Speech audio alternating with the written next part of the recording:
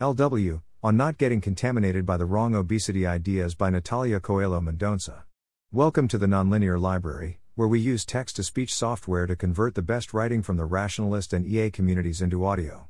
This is, On Not Getting Contaminated by the Wrong Obesity Ideas, published by Natália Coelho Mendonça on January 28, 2023 on Less Wrong. A Chemical Hunger, a series by the authors of the blog Slime Mold Time Mold, SMTM, argues that the obesity epidemic is entirely caused, by environmental contaminants. In my last post, I investigated SMTM's main suspect, lithium.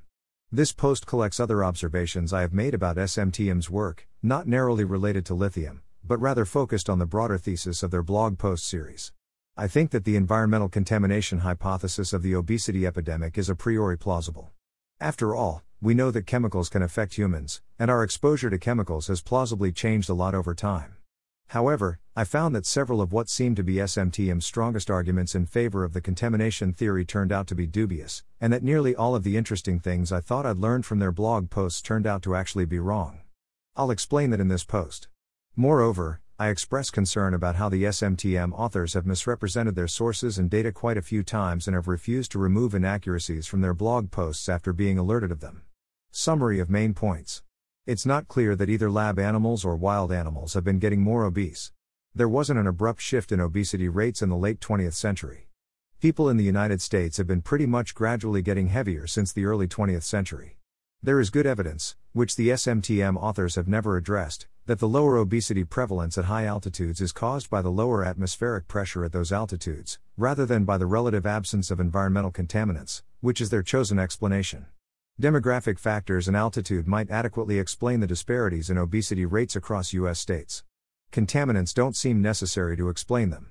Being underweight is less common than it used to be, not more.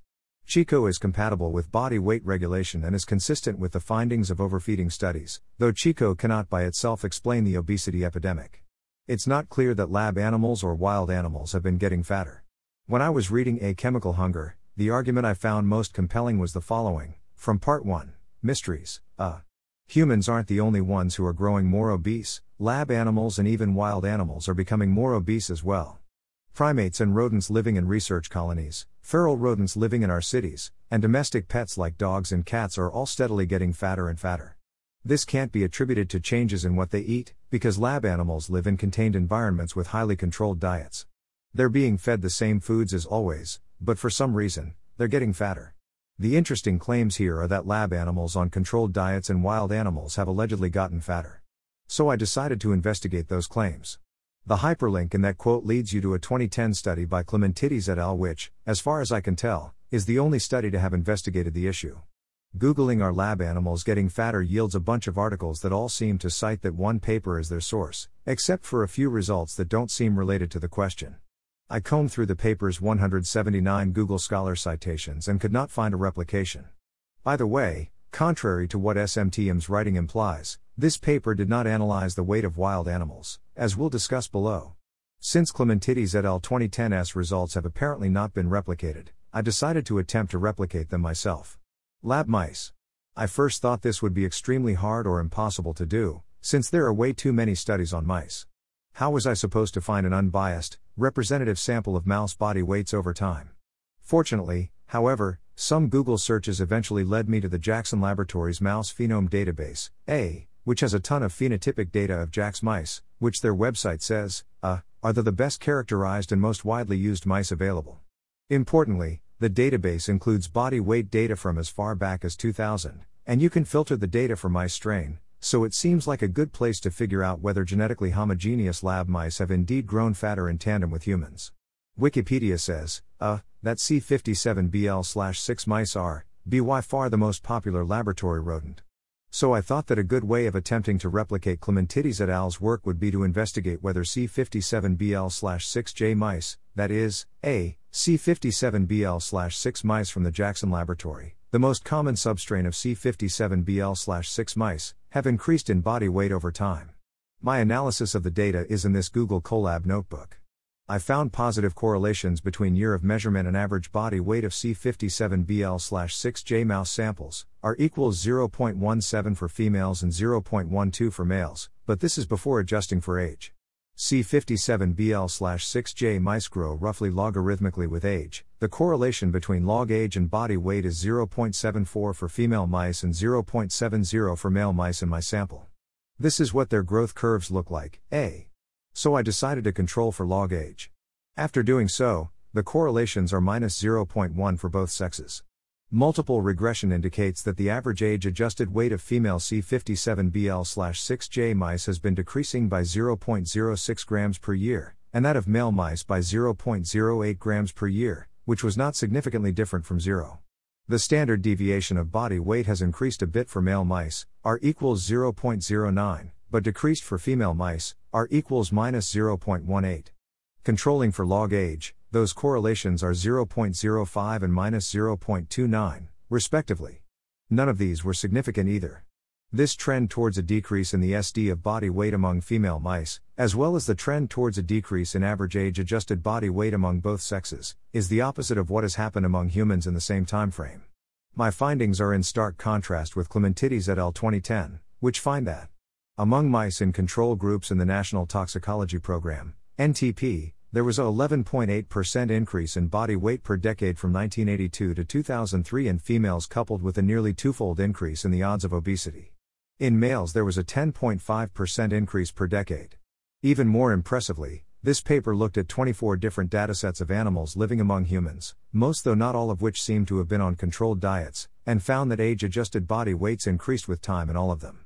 The paper helpfully reminds us that the probability of all of those trends being in the same direction by chance is 1.210-7. I don't know how to explain the difference. If their datasets are representative of the underlying distribution of animals living among humans, it should have been extremely unlikely for me to have found this dataset with an age-adjusted, non-significant decrease in body weight. Their paper did use a different statistical methodology from mine, but I honestly don't fully understand it. It's a lot more complicated than a simple correlation coefficient or regression model, so I wouldn't be able to make an educated guess on how much that's related. Perhaps the C57BL/6J mice in my dataset have been fed progressively lower calorie diets because researchers want them to maintain historically consistent body weights? But then why doesn't that apply to any of the lab animal datasets in Clementidis et al. 2010? Perhaps C57BL/6J mice are immune to whatever contaminant is causing obesity? But that would be weird, because Clementidis et al. 2010 find secular increases in body weight in animals from a wide variety of different species. Perhaps I cherry-picked my dataset? But recall that my data is from the most common substrain, C57BL/6J, of the most common strain, C57BL/6, of lab mice in the research world, and, as far as I can tell, I included all of the body weight data that the mouse phenome database has on this substrain from mice undergoing no interventions. Also, I checked the next 5 most common strains in the dataset and replicated my findings. So, I don't know. I could have done something wrong in my analysis. I am not sure that my math is perfect. So it's important to take that into account. One consideration that complicates the interpretation of Clementidis et al. 2010's findings is the fact that David B. Allison, who Nature refers to as the lead author of the study, has apparently been involved in controversies regarding his conflict of interest with the processed food and restaurant industries. Given that, and given that I could not replicate the findings with data from the Jackson Laboratories mouse phenome database, I think it would be nice to have at least one independent replication of this study before confidently asserting, as the SMTM authors do, that lab mice have been getting fatter in tandem with humans. Wild animals. The SMTM authors have claimed several times in their blog, that wild animals have been getting more obese. From Part 1, Mysteries, even wild animals are becoming more obese as well. From Part 3, Environmental Contaminants, lab animals and wild animals are becoming more obese because they are exposed to the same environmental contaminants that we are. From Part 9, Anorexia in Animals, even wild animals have gotten more obese over the past several decades. From Interlude E, Bad Seeds, seed oils have a hard time accounting for patterns like obesity being related to altitude, and wild animals also becoming obese. The only source they mention in their blog for that claim is the study above by Clementidis et al. However, that study only examined animal populations living in close proximity to humans. The wildest animal population they include is Norway rats living in human towns, and thus likely eating human food, which is probably not what people have in mind, when they think of wild animals. None of the animals in the study were in the wilderness or had wild diets. When Divya Caroline pointed that out to them on Twitter, they brought up studies, showing that populations of white-tailed deer experiencing increasing predation from humans have been getting heavier. However, this is really not great evidence that wild animals are becoming more obese. Both of the studies they mention in those tweets, Wolverton et al. 2008, and Stout et al. 2013, examined populations of white-tailed deer under increasing predation from humans. Predation decreases their population density, which increases the amount of energy available for each individual deer in their habitat. Both papers explicitly talk about the increase in average body weight as an expected, direct consequence of the increase in hunting. Further supporting this explanation is the fact that modern-day deer populations that aren't hunted by humans have much lower average weights than those that are, p less than 0.0001, according to Wolverton et al. 2007. Additionally, these studies do not even attempt to measure the body fat of the deer, so it's not as if they find that white-tailed deer have been accumulating more adipose tissue over time or anything like that. We don't even know whether the deer equivalent of BMI has increased over time in those populations or not. In fact, given that Wolverton et al. 2008 report an increase in the mean size of the astragalus, a type of ankle bone, in deer populations in which the average weight has increased, these deer may be simply getting taller and gaining a lot of lean mass. So it seems to me inappropriate to bring up those studies as evidence that wild animals are getting more obese. Doing so essentially amounts to taking advantage of the fact that people will often confuse increased body weight with increased adiposity. And it completely ignores the fact that the change in average weight in those populations can be explained by known factors unrelated to the obesity epidemic in humans. There wasn't an abrupt shift in obesity rates in the late 20th century. From a Chemical Hunger, Part 1, Mysteries. Mystery 2, an abrupt shift. Another thing that many people are not aware of is just how abrupt this change was. Between 1890 and 1976, people got a little heavier. The average BMI went from about 23 to about 26. This corresponds with rates of obesity going from about 3% to about 10%. The rate of obesity in most developed countries was steady at around 10% until 1980, when it suddenly began to rise. This paragraph is very misleading. In the United States, the obesity rate among adults 20 to 74 years old was already 13.4% in 1960 to 1962, 18 to 20 years before 1980. Moreover, the SMTM authors cite no source for the claim that the rate of obesity in most developed countries was steady at around 10% until 1980, and in the United States at least that claim seems to be very wrong. We don't have nationally representative data for the obesity rate in the early 20th or late 19th centuries, but it might have been as low as 1.5% or as high as 3%, indicating that the obesity rate in the US increased by a factor of greater than 4x from 1900 to 1960. Economists John Komlos and Marek Brabec have investigated the trajectory of BMI deciles by birth cohort in the United States by using a lot of data and fancy statistical modeling. According to their statistical model, BMI deciles have been increasing pretty smoothly across birth cohorts from 1886 to 1986. Note that the x-axes are each cohort's birth year, not the year their BMI was measured. Those lines are the 10th, 20th, 90th BMI percentiles. The figures for white females and black males look similar. It does look like there has been some minor acceleration at the later birth cohorts for the few highest BMI percentiles, but some minor acceleration is not the same thing as an abrupt shift.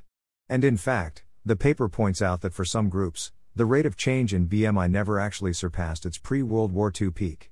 Another way to demonstrate this, the median weight of a 18-year-old white male student at the Citadel Military Academy in Charleston increased by 7 kilograms, or 15.4 pounds, from 1888 to 1927 to 1938 to 1957. This change was greater than the change in median weight of U.S. males of the same age height/race from the 1980s to the 2000s. Again, the x-axis here is each cohort's birth year. These are all 18-year-olds, so you can add 18 to get the measurement year range of each bucket. As you can see, there was a significant slowdown in the increase of BMIs around the middle of the 20th century. Because of this, looking only at post-war BMI data can give the impression that the rate of change in BMI in the late 20th century was more unusual than it actually was. Being underweight is less common than it used to be, not more. The SMTM authors have made, the following claim. In humans, the obesity epidemic has been matched by an increase in the variance of BMI, which means more people who are overweight and more people who are underweight. They say that this is evidence of the contamination theory, claiming, that, only obvious prediction of the theory that obesity is caused by a contaminant in our environment is that we should also expect to see paradoxical reactions to that contaminant, i.e. in this case, that contaminants that cause most people to gain weight should also cause some people to lose weight. However, as you can easily figure out by Googling, the prevalence of underweight has been decreasing over time, not increasing, as they claimed. This article in The Lancet, which the SMTM authors have cited once but don't seem to have read, says that from 1975 to 2014, age-standardized global prevalence of underweight decreased from 13.8%, 10.5% to 17.4%, to 8.8%, 7.4% to 10.3%, in men and from 14.6%, 11.6% to 17.9%, to 9.7%, 8.3% to 11.1%, in women. Figure 6 from the article shows the trends in age-standardized prevalence of BMI categories by region. In women, Figure 5, which shows the same thing for men, looks similar. Underweight people are too rare in high-income countries for any trend to be easily discernible from that figure, so let us zoom in on U.S. data. In the U.S., the prevalence of underweight among adults aged 20 to 74 has decreased almost monotonically, over the past several decades. Likewise, data from the United Kingdom show a consistent decrease, in the prevalence of underweight among adults from 2000 to 2016. It is true that, as the SMTM authors point out, the variance in BMI has increased, but that is entirely due to higher BMIs being more common, at least in the countries for which I have data, which are the UK and the US, because BMI is not normally distributed. Here is how the distribution of BMI has changed from the first nons, in the early 70s, orange, to the last one, from 2017 to 2020, in blue. The code used to make this plot is here. And here are BMI distributions from the UK in 1993 and 2018, from the UK Health Security Agency, The altitude effect. When you look at county level or state level US obesity data, it's very clear, that altitude is, negatively, associated with obesity. Notably, the association remains after controlling for several relevant variables, as shown in Voss et al. 2013. And we have evidence that the effect is causal. Voss et al. 2014 found that members of the U.S. Army or Air Force were less likely to become obese if they were assigned to live in a high-altitude county. Moreover, it is well established in the literature that ascending to high altitudes causes weight loss in the short term. So why is this a thing? A good starting point is to see what the 2016 Slate Star Codex post about the phenomenon, has to say about its cause. The active ingredient of altitude seems to be hypoxia. The air is thin at high altitude, so the body gets less oxygen. Being in low oxygen conditions and normal pressure seems to cause weight loss too. See here and here for studies of people exercising in low oxygen conditions. I don't know of any studies where people were just kept in low oxygen environments for a long time without exercise to see what happened to their weight. It's not really clear how reduced oxygen makes people eat less. The SMTM authors disagree, claiming that the effect of altitude on obesity cannot be explained by anything about the atmosphere. What is their argument, you ask? Well, this is it. We know that oxygen and carbon dioxide vary with elevation, so you might expect that this is attributable to these differences. But the evidence is pretty thin. Combined with a low-calorie diet, exercise in a low-oxygen environment does seem to reduce weight more than exercise in normal atmospheric conditions, but not by much. Submarines have CO2 levels about 10 times higher than usual, but a U.S. Navy study didn't find evidence of consistent weight gain. The atmosphere itself can't explain this. I don't think this does a good job at all of addressing the evidence for the role of the atmosphere. The participants in the low-oxygen study they cited spent only 3.6% of their time, 6 hours per week, in hypoxia, for only 4 weeks. That is clearly different from spending all of your time for decades in a hypoxic environment, as people who live in high altitudes do. Also, it's unclear why they imply that the effect wasn't large. The study they cited said that the hypoxia group lost 2.6 kilograms, 5.7 pounds, more than the control group over 4 weeks. Moreover, that study only changed the oxygen content of the air subjects were breathing. It exposed them to what is called normobaric hypoxia in the research literature. Normobaric means that the ambient air pressure was unchanged. People who live in high altitudes are subject to hypobaric hypoxia instead, which seems to cause more severe effects than normobaric hypoxia for the same oxygen levels. So I think it is very weird that they think they've presented enough evidence in that paragraph to completely rule out the idea that the atmosphere is responsible for the altitude effect. Neither the 2016 SSC blog post nor the SMTM authors ever mention the studies that seem most relevant for figuring out whether hypobaric hypoxia is responsible for the altitude effect, the ones that confine people to hypobaric chambers continuously for weeks. Hypobaric confinement seems to cause a lot of weight loss, the 3 operations Everest and other studies. When researching experimental hypobaric confinement for this blog post, I came across some of the most dangerous studies on healthy humans I've ever heard of, the 3 Operations Everest. As the title of this section suggests, those 3 studies involve putting people inside hypobaric chambers, and, as the study names suggest, those chambers eventually reached an air pressure close to that of the summit of Mount Everest. So let's take a look at those studies. Operation Everest I, conducted in 1946 by the U.S. Navy. 4 healthy young men were selected. They lived in a decompression chamber for 32 days, during which the chamber was gradually decompressed to a simulated altitude of 22,000 feet, 6,705.6 meters, 350 torr, where they remained for 4 days. Appetites declined and all subjects lost weight, averaged 6 pounds in the last 2 weeks. Unfortunately, I could find no further information about body weight changes. Operation Everest II, conducted in 1985, also by the U.S. Navy. 9 men, provided with a palatable ad libitum diet, were studied during progressive decompression to 240 torr, equivalent to 8,848 meters, over 40 days in a hypobaric chamber where hypoxia was the major environmental variable. Caloric intake decreased 43.0% from 3,136 to 1,789 kcal/day, p less than 0.001. Over the 40 days of the study, the subjects lost 7.4 plus or minus 2.2 SD, kg, 16.28 plus or minus 4.8 pounds, and 1.6%, 2.5 kilograms, of the total body weight as fat. Computerized tomographic scans indicated that most of the weight loss was derived from fat-free weight. This corresponded to 8.9 plus or minus 2.0%, mean plus or minus SD, of participants' starting body weight. Operation Everest III. Energy and water balance was studied over 31 days in a hypobaric chamber at 452 to 253 torr, corresponding to 4,500 to 8,848 meters altitude, after 7 days acclimatization at 4,350 meters. Subjects were 8 men, age 27 plus or minus 4 years, mean plus or minus, body mass index 22.9 plus or minus 15 kg/m2. Body mass changed throughout the experiment. The changes from normoxia to day 2, over days 2 to 17 and over days 17 to 31 were 1.4 plus or minus 0.8, p less than 0.01, 2.5 plus or minus 1.1, p less than 0.001, and 1.2 plus or minus 0.6 kilograms, p less than 0.01, respectively.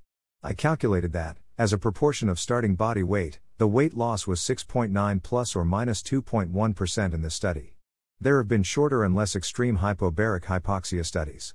Greenleaf et al. 1987 found that participants lost on average about 1% of their body weight after 8 days at a simulated altitude of 2,287 meters. Interestingly, this is around the same average percent weight loss as that found in Lippel et al. 2010, a real altitude study that took people to an altitude with a similar barometric pressure, 2,650 meters, for a similar period of time, 7 days.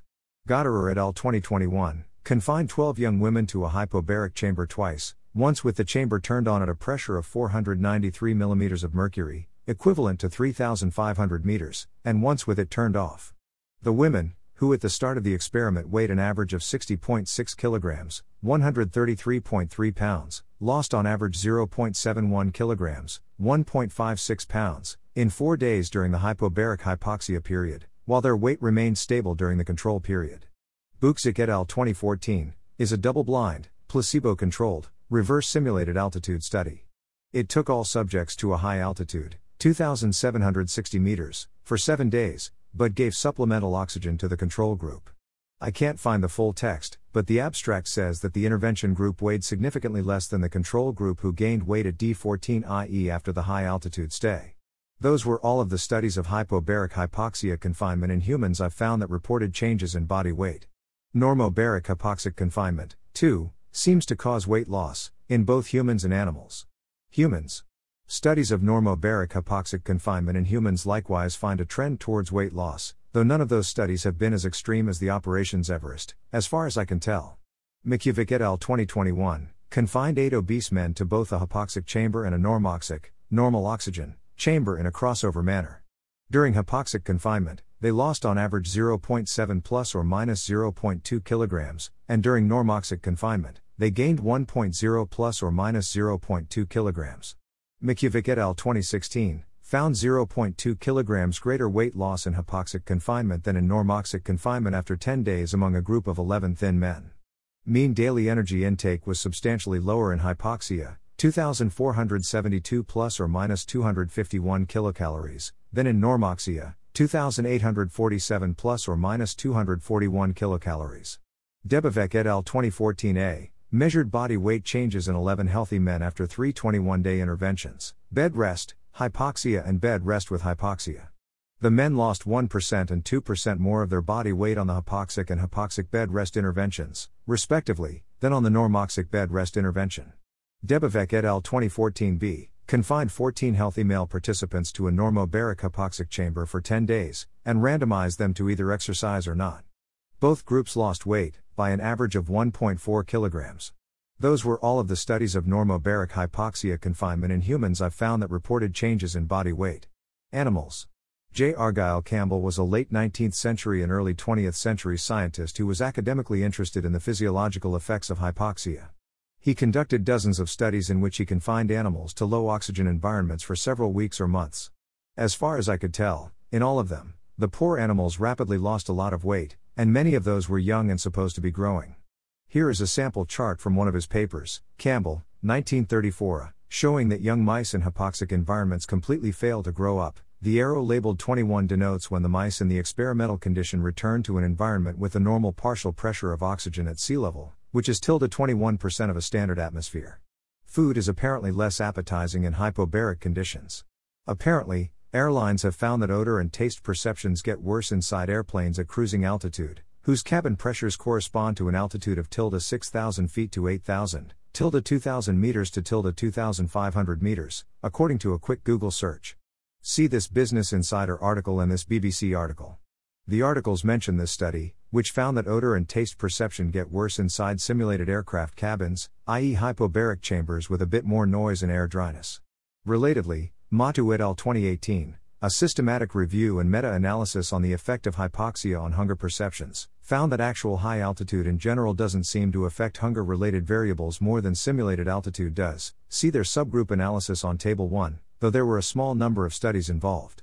In fact, studies that simulate high altitude with hypobaria, as opposed to normobaric hypoxia, seem to show greater effects on hunger perception than studies that actually take people to high altitudes. The dose-response relationship between altitude and body weight seems incompatible with the contamination hypothesis. Most industrial water contamination in the US probably happens at relatively low altitudes, since that's where most people live. A very small fraction of the US population lives more than 1,000 meters, 3,280.84 feet, above sea level. The x-axis is in meters. So, if the altitude effect were entirely caused by contaminants, we would expect moving from 0 meters to 1,000 meters to have a much greater effect on body weight than moving from 2,000 meters, 6,561.68 feet, to 3,000 meters, 9,842.52 feet, in the US. But the information we have about this topic seems to suggest that the opposite is true. Voss et al. 2013 found that the altitude effect accelerates with increasing altitude.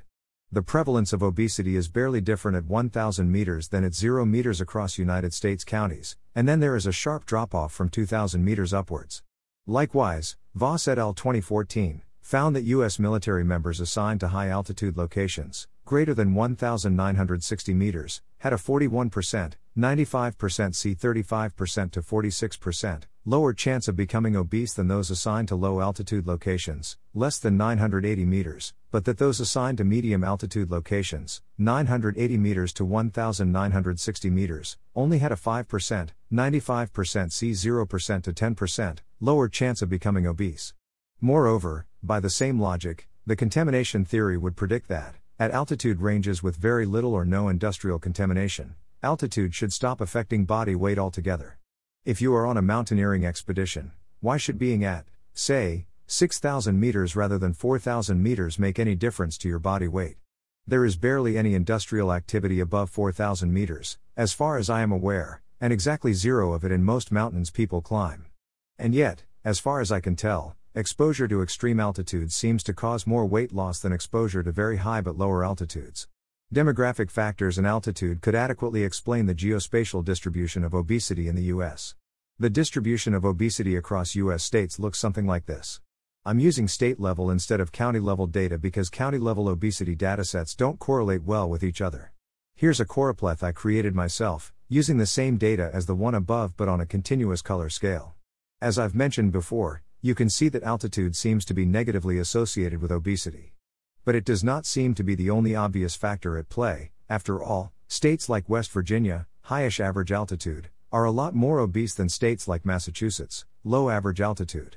I did a simple linear regression and found that population-weighted average altitude explains about 7% of the variation in obesity rates across U.S. states, leaving a lot unexplained. The SMTM authors claim, that is because of environmental contaminants. It's important to note that altitude itself doesn't affect obesity directly. Instead, altitude is a proxy for how high an area is in the watershed, which is itself a proxy for how badly the local water supply is contaminated. This is why Mississippi is more obese than low-lying areas of California. In California, the water supply hasn't traveled nearly as far in its path to the ocean, and has traveled past fewer farms, highways, cities, and factories. But there are very important differences between high and low obesity states that I think must be taken into account. Foreign-born population. U.S. states vary widely in the proportion of their population that is foreign-born. The differences are really not subtle. In California, 1 in 3.7 people was born outside of the United States, compared to 1 in 67 in West Virginia. You can see that the highest obesity states tend to have fewer foreign-born people as a proportion of their population. A multiple linear regression model with population-weighted average altitude and proportion of the population that is foreign-born as independent variables explains 45.5% of the variation in obesity rates across U.S. states, so this is a way better model than altitude alone. This makes sense because most countries have a lower obesity rate than the U.S., And although immigrants to the U.S. do gain weight with time, they remain leaner than the native population for more than a decade after arrival.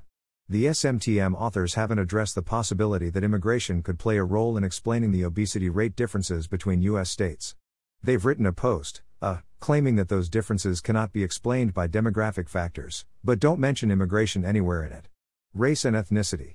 There are racial and ethnic disparities in the prevalence of obesity in the United States. See this page on the CDC website, for more information.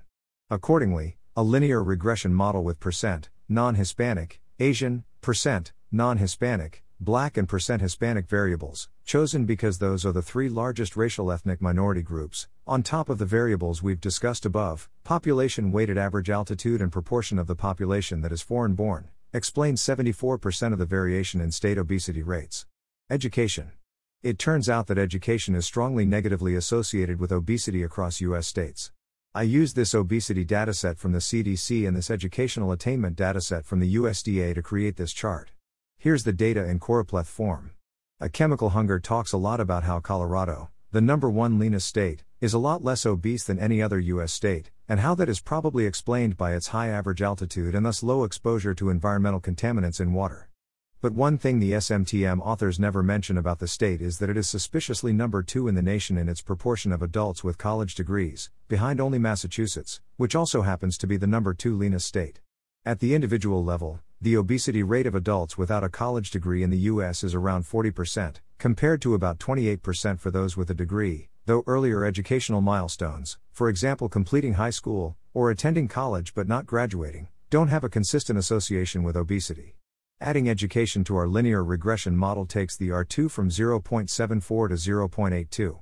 Independent variables are 2, leave 1 out. Negative mean absolute error. Population weighted average altitude 0.070.05 to 3.3. Population weighted average altitude plus percent foreign born 0.4550.407 to 2.9. Population weighted average altitude plus percent foreign born plus percent Asian plus percent Black plus percent Hispanic 0.740.71 to 2.1. Population weighted average altitude plus percent foreign born plus percent Asian plus percent Black plus percent Hispanic plus percent with college degree 0.820.79 to 1.9. Adjusted. R2. Code here. Anyway. It is definitely plausible that environmental contaminants are responsible for the geographical disparities in obesity rates in the U.S. But I don't see any indication that environmental contaminants are necessary to explain them, as the SMTM authors claim they are. High obesity states do poorly on a lot of different health metrics, not just obesity. Consider the following scatterplots. States are colored according to the Democratic vote margin in the 2020 general presidential election. My code is in this Colab notebook. Racial and ethnic minorities face unique challenges in accessing healthcare, so we should control for race and ethnicity. Doing so, this is what we get. Variable partial correlation with obesity rate, controlling for race and ethnicity. COVID-19 vaccination rate 0.59, 95% C, minus 0.75, minus 0.36, P equals 0.00013. Opioid dispensing rate 0.52, 95% C, 0.27, 0.7, P equals 0.000177. Democratic vote margin in 2020 to 0.62, 95% C, minus 0.77, minus 0.41, P equals 0.000003. Permanent tooth removal rate 0.40, 95% C, 0.13, 0.62, P equals 0.004976. Smoking rate 0.60, 95% C, 0.38, 0.76, P equals 0.000007. Percentage of adults with a bachelor's degree or higher 0.69, 95% C, minus 0.82, minus 0.5, P equals 8.220840 E minus 8. It just seems that there's a group of states that do poorly on a lot of health metrics. They have higher rates of smoking, permanent tooth removal, and opioid dispensing, along with lower rates of COVID-19 vaccination, and they have higher obesity rates. Also, this seems really quite strongly related to partisanship for some reason. This seems to be a classic case of a lot of variables being correlated with each other, with the underlying cause being difficult to disentangle. I don't see any indication that environmental contaminants, rather than more pedestrian things like differences in cultural or socioeconomic factors, must be the underlying cause. Contaminants are not needed to explain the obesogenic effects of palatable human food. One intuitive explanation of the obesity epidemic is that it is caused by exposure to ultra-processed hyper-palatable/cafeteria diet like human food. And, perhaps unexpectedly to a lot of people, the SMTM authors acknowledge, A, the obesogenic properties of that type of food. Mystery 6, palatable human food. Lab rats gain some weight on high-fat diets, but they gain much more weight on a cafeteria diet of human foods like Fruit Loops, sick, and salami, see also here. Rodents eating diets that are only high in fat or only high in carbohydrates don't gain nearly as much weight as rodents eating the cafeteria diet. And this isn't limited to lab rats. Raccoons and monkeys quickly grow fat on human food as well. We see a similar pattern of results in humans. With access to lots of calorie-dense, tasty foods, people reliably overeat and rapidly gain weight. But again, it's not just the contents. For some reason, eating more fat or sugar by itself isn't as fattening as the cafeteria diet. Why is palatable human food so much worse for your waistline than its fat and sugar alone would suggest? The SMTM authors think this happens because processed food has more contaminants. Lab rats gain more weight from human foods than they do from rat chow with similar nutritional properties because obesity doesn't come from fat or carbohydrate content, but from contaminants in the food, and human food has more contaminants than the rat chow does, likely from packaging and processing. But there is an alternative hypothesis in the academic world, explained in Stephan Guyenet's The Hungry Brain, and summarized in Scott Alexander's review of the book. The TLDR is that the rewarding qualities of modern human food damage your brain's weight regulation mechanism. It makes sense to be skeptical of this explanation if you believe that lab or wild animals are getting fatter, or that contaminants are needed to explain geospatial discrepancies in obesity rates. But, as I explained in earlier sections of this post, neither of those two things is clear, which makes this explanation more plausible than it would otherwise be. On some conceptions of Chico. Disclaimer. Chico is an extremely touchy subject, and in this section I will criticize SMTM's criticisms of Chico. So, before I do that, I'd like to make a few things clear. Most popular conceptions of Chico do not describe a law of physics. For example, if you interpret Chico as meaning that weight changes are purely a function of calories consumed minus calories burned, that is wrong because it doesn't take into account that your body can get rid of calories without necessarily burning them.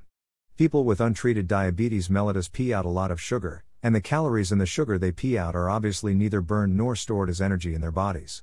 For more examples of things like this, see the comments in this Facebook post by Spencer Greenberg. See also Eliezer Yudkowsky on this topic.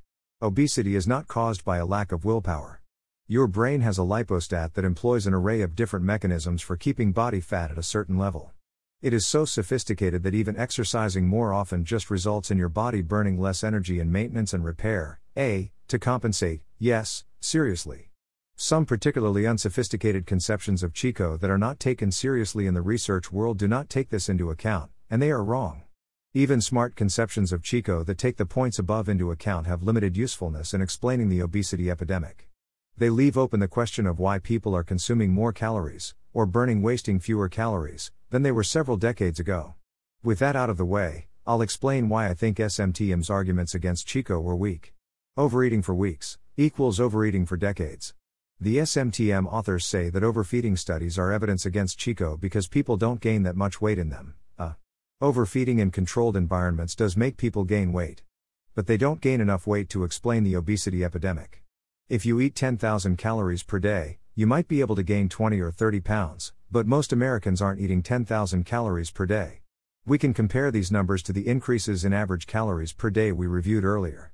Sure, consumption in the US went from 2,025 calories per day in 1970 to 2,481 calories per day in 2010, a difference of 456 calories.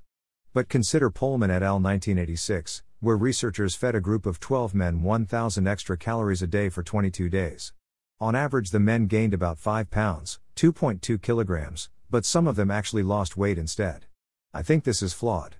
Clearly, overeating for your entire life will probably have different effects from overeating for 22 days.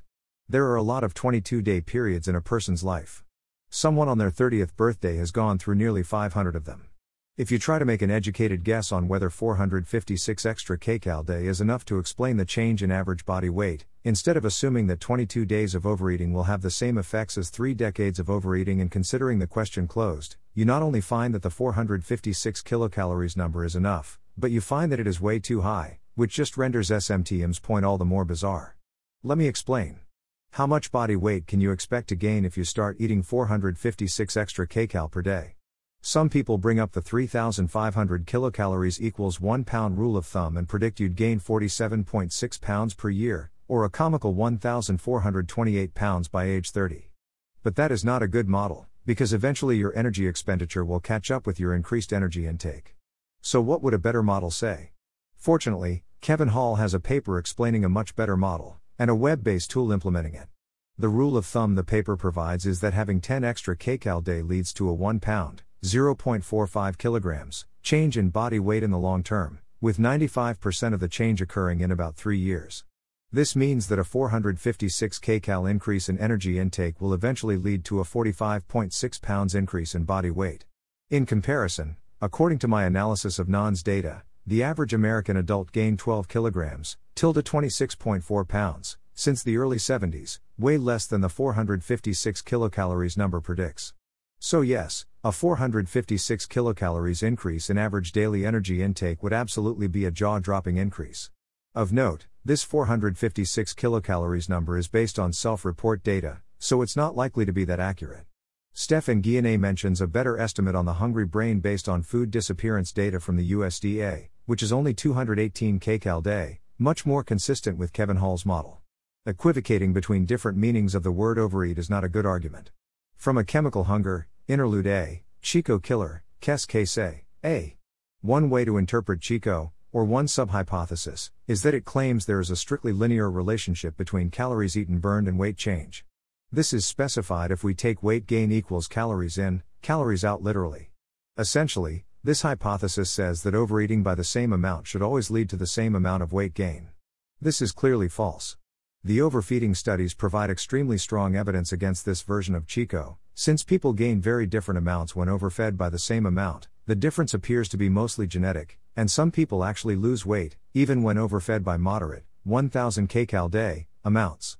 Many people still believe something like for every extra 3,500 calories you eat you always gain 1 pound, but all available evidence comes down very strongly against that.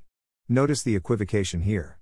Does overeating by X calories mean eating X calories more than you usually do or eating X calories more than you're actually burning throughout the study? Overfeeding studies do not provide extremely strong evidence against the version of Chico the SMTM authors described unless they make people overeat by the same amount in the second sense of the word overeat. And, from my review of overfeeding studies, that does not seem to be at all what they're doing. They usually just give everybody a fixed absolute, for example 1,000 kilocalories, or relative, for example 20%, energy surplus, with the relative surplus being calculated from your normal caloric consumption. They don't constantly readjust the number of calories you're eating each day based on how many calories you burned the previous day. Accordingly, as explained in the Hungry Brain quote cited in a 2017 Slate Star Codex post, the primary reason there is variation in weight gain in controlled feeding studies seems to be that some people ramp up their energy expenditure a lot more than others, which is perfectly consistent with Chico. The research of James Levine, an endocrinologist who works with the Mayo Clinic and Arizona State University, explains this puzzling phenomenon. In a carefully controlled overfeeding study, his team showed that the primary reason some people readily burn off excess calories is that they ramp up a form of calorie burning called non-exercise activity thermogenesis, NEAT. NEAT is basically a fancy term for fidgeting. When certain people overeat, their brains boost calorie expenditure by making them fidget, change posture frequently, and make other small movements throughout the day. It's an involuntary process, and Levine's data show that it can incinerate nearly 700 calories per day. Chico is compatible with body weight regulation. From a section in Current Theories of Obesity Are Inadequate, addressing Chico. A popular theory of obesity is that it's simply a question of calories in versus calories out, CICO. You eat a certain number of calories every day, and you expend some number of calories based on your metabolic needs and physical activity. If you eat more calories than you expend, you store the excess as fat and gain weight, and if you expend more than you eat, you burn fat and lose weight. This perspective assumes that the body stores every extra calorie you eat as body fat, and that it doesn't have any tools for using more or less energy as the need arises. But this isn't the case. Your body has the ability to regulate things like its temperature, and it has similar tools to regulate body fatness. When we look closely, it turns out that calories in, calories out doesn't match the actual facts of consumption and weight gain. But Chico does not imply that your brain can't regulate your body weight. It just says that if your brain wants to keep you thin, but you overeat, your brain will have to make you burn, or waste, extra calories. And, as we've seen before, that is indeed how some people manage to stay thin in overeating studies. In fact, Stephan Guyenet, who the authors are well acquainted with, wrote an entire book about how the brain regulates fat adiposity, which, as expected, by no means contradicts Chico. So it's puzzling to me that SMTM would put forward that kind of argument. I think they should have made it clear that they were arguing against particularly weak conceptions of Chico. Under the Chico model, a lot of things are allowed to influence body weight. As I explained in the section above, Chico is merely a theory about what kinds of things go along with weight gain and loss. It doesn't say anything about what is ultimately causing weight change. So it is perfectly compatible with things like altitude affecting body weight. As an analogy, consider the theory that the mechanism underlying multiple sclerosis, MS, is the attack and destruction of myelin sheaths by the immune system. Is this theory incompatible with the fact that MS prevalence seems strongly related to latitude, much like obesity is strongly related to altitude? Or with the fact that MS is a lot more common in women than men, and for some reason almost always starts in youth or middle age? Or with the fact that MS seems to essentially be long mono? Or with the fact that MS is slightly heritable? Of course not. If you don't have a reason to believe that immune system dysfunction shouldn't be affected by age, gender, latitude, past EBV infection, or genetics, those things are zero evidence against the theory. On the other hand, if you actually had a lot of trustworthy studies showing that the immune system is no more likely to destruct myelin sheaths among people far from the equator, who are more likely to get MS, than among people close to it, then that theory would be in some trouble. Notably, this means that Chico is perfectly compatible with SMTM's contamination theory of obesity, to the extent that we don't believe that it's impossible for environmental exposure to chemicals to affect caloric intake or expenditure. I think it would have made more sense for SMTM to try to take down the hyperpalatability theory of obesity instead of Chico, but they notably don't talk much about the theory in their series. They even agree that eating palatable, processed human food causes overeating and weight gain, as I mentioned earlier. Conclusion. As I said at the beginning of this post, the contamination theory of the obesity epidemic is plausible a priori. But that remains the strongest argument in favor of it that I've found, in my opinion. As far as I can tell, we don't have evidence that wild animals have become more obese over time, or that people lose weight by drinking distilled water. People in rural areas in the US are more likely to be obese than those living in cities, not less, even though it seems plausible that they're exposed to less industrial contamination. And we don't need contaminants to explain the effect of altitude on body weight, or other geospatial patterns in the prevalence of obesity. In light of all of this, I'm comfortable being the largest no shareholder in this play money prediction market. However, I think it would be interesting to see more discussion on the contamination theory of the obesity epidemic, and I'm open to changing my mind. So let me know in the comments if you find compelling evidence in favor of it that I've missed. Acknowledgements. Thanks to José Luis Ricon Fernández de la Puente, ChatGPT, and my husband Matthew Barnett for helpful comments and suggestions in earlier drafts of this post. I do not speak for anyone other than myself, and all errors are my own. Addenda. SMTM's posts still have factual inaccuracies and misrepresentations of sources. In my last blog post, published over 6 months ago, I listed several factual inaccuracies and misrepresentations of sources in SMTM's blog posts about lithium. I and others have tried to contact the SMTM authors about those issues several times, both before and after that post was published, but they have never corrected any of them, and Manifold Markets doesn't think they'll correct them by June 2023. I think that making mistakes every once in a while is obviously fine, but that people should correct incorrect information they've published if they're shown it's incorrect. It is concerning to me that the SMTM authors have chosen not to do so. The SMTM authors have not replied to or acknowledged the existence of that post. The closest they've gotten to doing so was a post they wrote addressing a small subset of the studies I mentioned in it and claiming that they are outliers in the literature, a claim that they supported by misrepresenting their sources, as I explain here. I am aware of one other substrain of C57BL/6 mice, C57BL/6N, bred, in the National Institutes of Health. This seems to be substantially less commonly used in research than C57BL/6J. Google Scholar returns 395,000 results for C57BL/6J and only 32,000 for C57BL/6N. Likewise, this slide deck, A, says that more than 90% of the world's published references to C57BL/6 substrains refer to the C57BL/6J substrain, which originates from the Jackson Laboratory. See this neat article, and this ABC News article, This, is the post in which they cited the article. Quoting from it. Everyone knows that the average BMI has been going up for decades, but what is less commonly known is that the variance of BMI has also increased since 1975. When expressed in standard deviation, it has almost doubled in many countries. As correctly noted in The Lancet, this contributed to an increase in the prevalence of people at either or both extremes of BMI.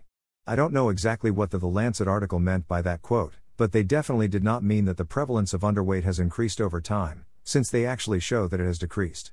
The data in this figure is generated with weighted kernel density estimation, using the default parameters of sklern.neighbors.kernel density. This is necessary because nonce oversamples some groups, so every time you want to do any kind of analysis with nonce data you have to weigh each sample by its sampling weight. However, in case you were wondering, the underlying raw data looks similar.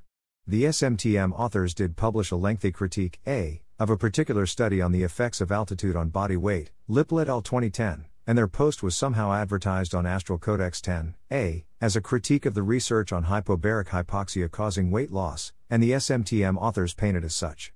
But that is an extremely misleading description. The SMTM authors criticize a single study, not the research on hypobaric hypoxia causing weight loss, and they don't even mention or address any of the studies on the effect of simulated high altitude in hypobaric chambers at all, neither in that post nor anywhere else in their blog or social media. The study they criticize just took people to a high altitude for 7 days and observed that they lost weight. It seems that SMTM's criticism is that it had a weird statistical methodology. To make sure that I wasn't missing any relevant studies from him, I searched on PubMed for Campbell Jha author, and oxygen title abstract, or altitude title abstract, and looked through the citations of each relevant article to find any that might be missing from that search. These ended up being all the relevant articles from him that I have found and read Campbell Jha in 1927. Further observations on oxygen acclimatization. The Journal of Physiology, 63-4, 325-342. Jha in 1930. Living at Very High Altitudes and Maintenance of Normal Health. The Lancet, Volume 215, Issue 5555, 370-373-00881210 Campbell Jha in 1935. Further evidence that mammals cannot acclimatize to 10 pc. Oxygen or 20,000 feet altitude. British Journal of Experimental Pathology, 16-1, 39-48. The closest they get to doing so is when they criticize a small set of studies that are used as evidence for the hyperpalatability hypothesis. Anorexia in that context just means lack of appetite, not anorexia nervosa. Thanks for listening. To help us out with the Nonlinear Library or to learn more, please visit nonlinear.org.